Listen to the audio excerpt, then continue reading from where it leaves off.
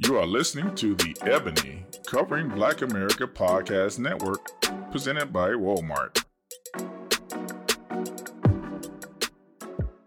Hi, Deho, all you girls, boys, and non-binaries out there. As I record this, it's Memorial Day, and tomorrow is the next day for our episode to go up. And I'm not done. We are planning to have the next regular episode of the show be about Atlanta, season 3, in particular the Rich Wigga, Poor Wigga episode 9. Of all the weird episodes this season, that one is the one that tracks most closely to my own personal journey of what it means to be a black man in America. And if you've seen that, you'll know why.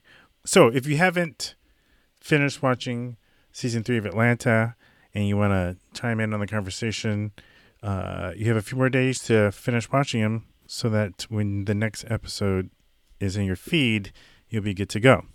In the meantime, I thought it would be fun to pull from Out of the Mothballs, one of the earlier podcasts that I've done with my two co-hosts, Jade and Yolanda, back in my radio film school days. This was a podcast that I did, as you know, if you've been listening to my show, very similar in style to Dungeons and Durags, but it was about filmmaking and the creative arts. And that was the first show where they frequently joined me to have the same kind of debates and discussions we have on the show. Only those are a little bit more of the geeky dungeons part of my Dungeons and Dragons title. Anyway, shortly before Rogue One came out, way back in 2016, I did an episode with them to talk about the women of Star Wars. And that is what I'm pulling out of Mothballs. And I chose this one for a couple of reasons. One, I thought it's a good conversation, but two, and I think I addressed this in my book, I can't remember, but one of the things that I frequently talk about is just how, in my journey to be about a better ally to women, has helped me to sort of like formulate my approach to how I stand and show up in the world as a black man who tries to defend racial justice, because I frequently write and speak out about white privilege and understanding it when you have it and knowing how to use that privilege. And one of the ways I think I'm able to empathize with my white brothers and sisters who may or may not be fully on board with accepting their white privilege is how I recognize my male privilege and how that gives me advantages in this world that some women don't have, even women who are white. And so this particular episode, Star Wars Discussion, talks about the strong women in the Star Wars universe, whether or not they pass the Bechdel test, which we'll talk about in this episode. And so I thought it was an episode that really tracks with the kind of themes that come up here on this show. And with the release of Obi Wan Kenobi on Disney Plus last week, and the big Star Wars celebration that was going on, kind of tracks with what's going on in the zeitgeist. So if you're a Star Wars fan, and if you are a fan of the kind of conversations that me and my co-hosts have, I think you'll enjoy this blast from the past. So here is my discussion with JD and Yolanda, pulled from the mothballs of my radio film school days. Enjoy the show.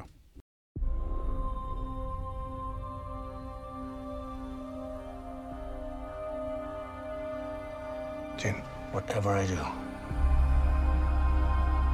do it to protect you. So you understand? I understand. As of this recording, the very first standalone Star Wars story that is not part of the Skywalker saga premiered this past weekend to over $150 million in domestic box office. That has helped Lucasfilm owner Disney go on to set a new record for global box office at over $7 billion. This entry into the Star Wars universe is new territory for Lucasfilm. Not only is it the first standalone film not connected to the Skywalkers, it's also the first film that will not have any kind of predetermined sequel. And like last year's Force Awakens, at the center of the story is a strong woman, Jyn Erso, played by Felicity Jones. If my father built this thing, we need to find him. All right. How many do I need? Star Wars has had a great record of having strong female leads. And with this being the week after Rogue One's release, I thought it would be fun to have a Breaking the Glass bonus episode to discuss Star Wars female leads. Joining me will be Breaking the Glass co-producer and Radio Film School show regular Yolanda Cochran, with her hubby JD along for the ride. If for some reason you haven't already done so, be sure to subscribe in iTunes or wherever you like to listen to podcasts. Alright, without further ado, here's my fun conversation with Yolanda and JD about female leads in Star Wars and whether the series has a good record at passing the Bechdel test.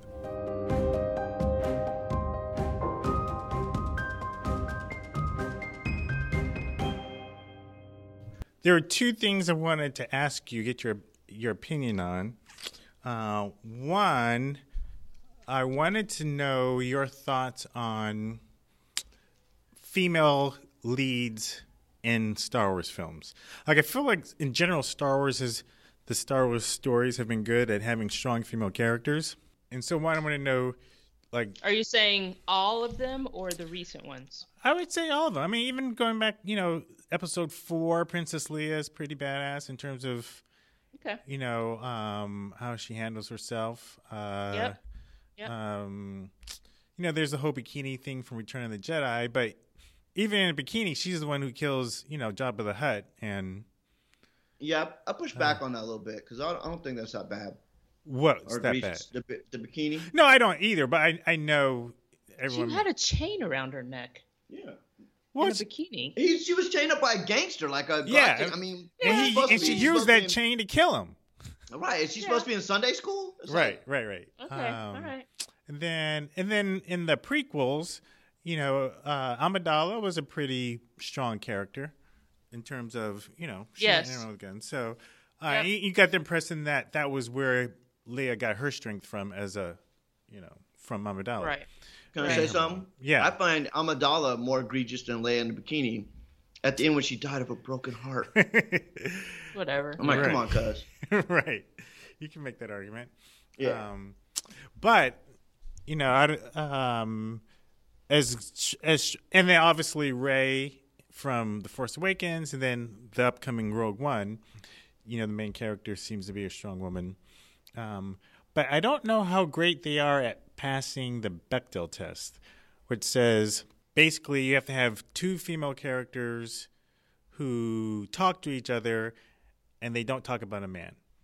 And the whole point and there's a lot of controversy about the test, but the whole point of the test is to say that there are so few movies that have a depth of female characters that this test was created just to see can you have a movie where there are two women who talk to each other and they aren't talking about a man?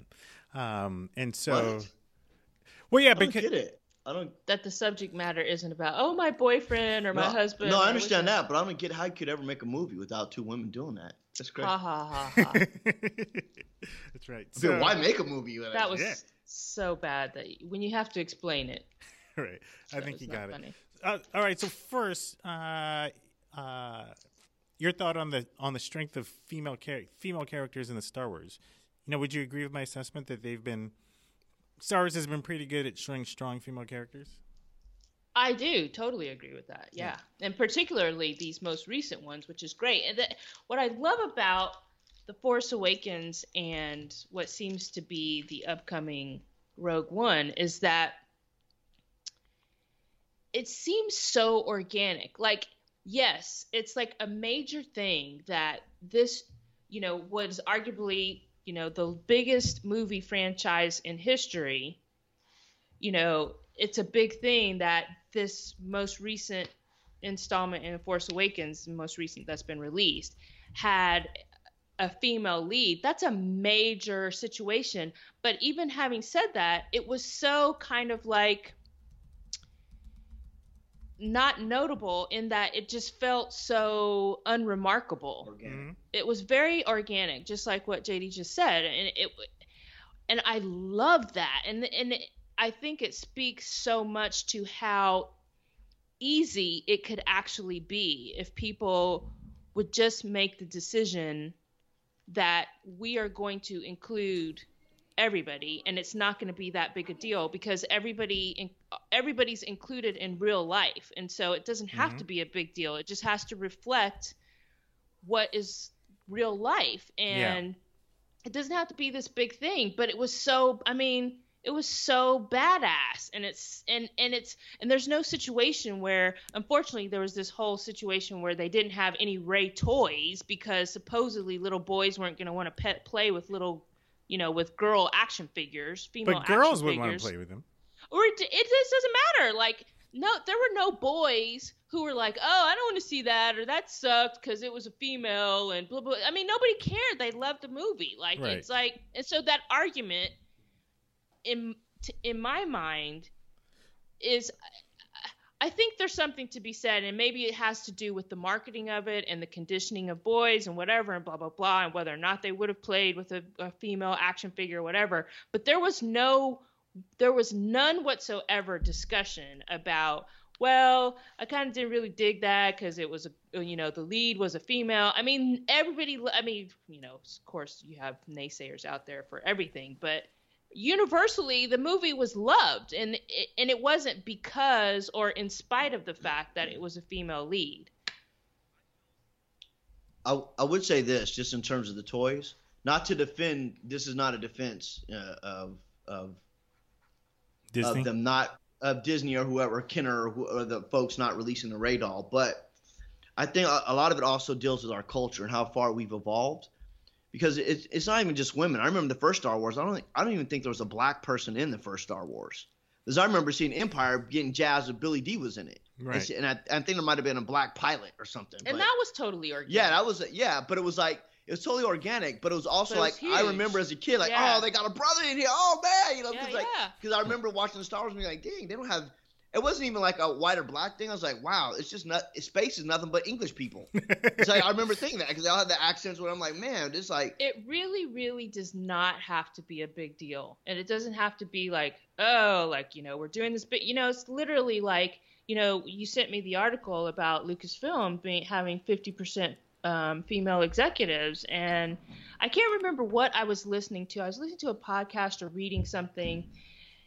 And I think it was, they were on the topic of like, okay, what steps can we do? What actionable items can we do to solve, disparity in the ranks of, the workforce in higher level positions? And one of the men said, well, why don't we just do it? Like, just do it. And like, literally, for whatever reason, it might have been, I think it was J.J. Abrams. Like, no, we're just somebody was like, yeah, just do it. Just hire that many. Just do it. And so it didn't need to be this whole huge, okay, we're doing this undertaking. we got to do studies to see it. Yeah, we got to do studies, and we got to like write down all these rules. And it's just literally like, no, let's just hire 50%. And it's like literally, and then they commented on the fact that coincidentally, that these two films back to back have female leads, and it's organic. It wasn't like they set out to make the leads female. It's just what came out of it. Right. And then what I was going to say before we get off track with the whole doll thing, I remember when they did Star Wars though, however, and they did Empire back when they had the first set, and